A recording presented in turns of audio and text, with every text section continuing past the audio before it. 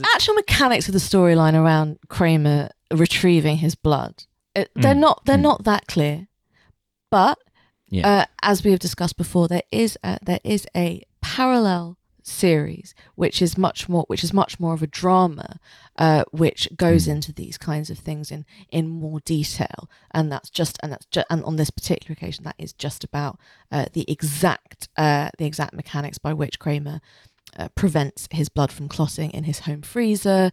He has to make sort of a GDPR request to the blood bank, where if they are holding your blood, they are legally required to hand it over to you if you make a request using the correct form. Yeah, the correct incantation. They've got to give you the blood. But then they don't take any responsibility for the clotting and so on. No, of course. Like once it's they give you a quick pamphlet about once storage. it's off the bank's premises, it's no longer their responsibility, obviously. I think my big hang up with the bank part was that my understanding of a blood bank is that you're donating the blood. But this bank was very much holding the blood for him. Yeah. His own. It was in an account. He had an account with the bank. Swiss blood bank. And I didn't think that's how blood banks worked. But I'm like, well, Kramer. And like, she didn't seem to even like be fazed by the idea of like, of course you can't have your blood. This isn't how this works. You can't have it back. Yeah, I mean, I wouldn't be entirely shocked if there were some kind of system in America of all places where you could store your own blood specifically for your own personal use. Okay, you know what? You true. actually can do this. You can do this. Because you can do it with like eggs and sperm. Yeah, and but stuff. that's not the same thing at all. Well, no, but I mean, I guess there are facilities. Why couldn't a facility like that also store some blood for you but if you the want? reason that people store their eggs or store their sperm is so that they can have children at some point in the future. It's not. They can populate the world like Genghis Khan. Of course, yeah. It's not because they want to be able to access their specific sperm in a sperm transfusion environment. He's just a guy in a car accident. They're like, he's lost a lot of cum. Lost a lot of cum. And he's just sort of like half waking up. I don't want anybody else's cum. I want my own cum. There's cum everywhere. So is this people would store it to be able to fill themselves back up? Yeah. Not the okay, cum. so it's called autologous blood, and it is blood donated by you, which you later receive if you need a transfusion during or after surgery.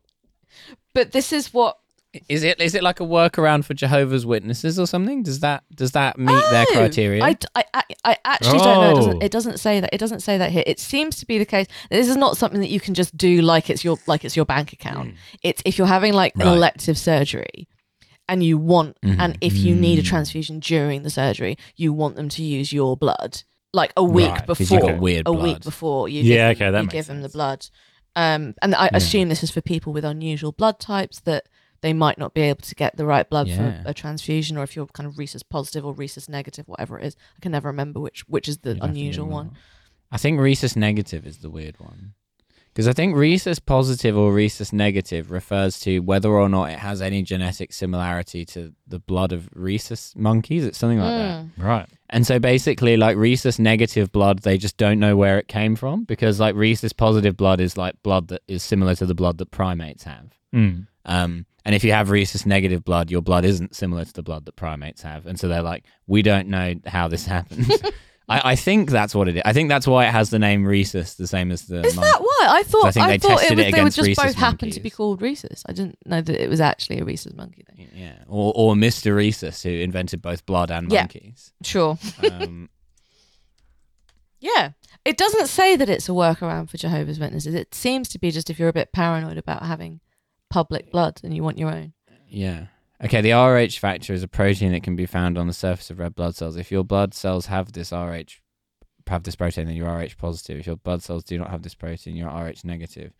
Positive or negative part of your dead refers to Rh status. But that doesn't really quite tell us about the origin. What it sounds like more than a workaround for Jehovah's Witnesses is it sounds like people who take their own bowling balls to the bowling alley.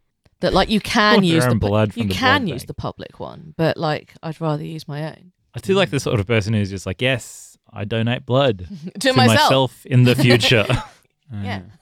And the highest rate of rhesus negative blood is among the Basque people. I did know this actually. Yes, basically there's all these kind of weird. They think it's something to do with like how people evolved and where different groups of people went and stuff, but they're not. It's like one of those like medical kind of curiosities that no one's quite sure. There we go. I tell you what, if you're not laughing, you are fucking learning on this podcast. And Reese's Pieces, where does that fit into this?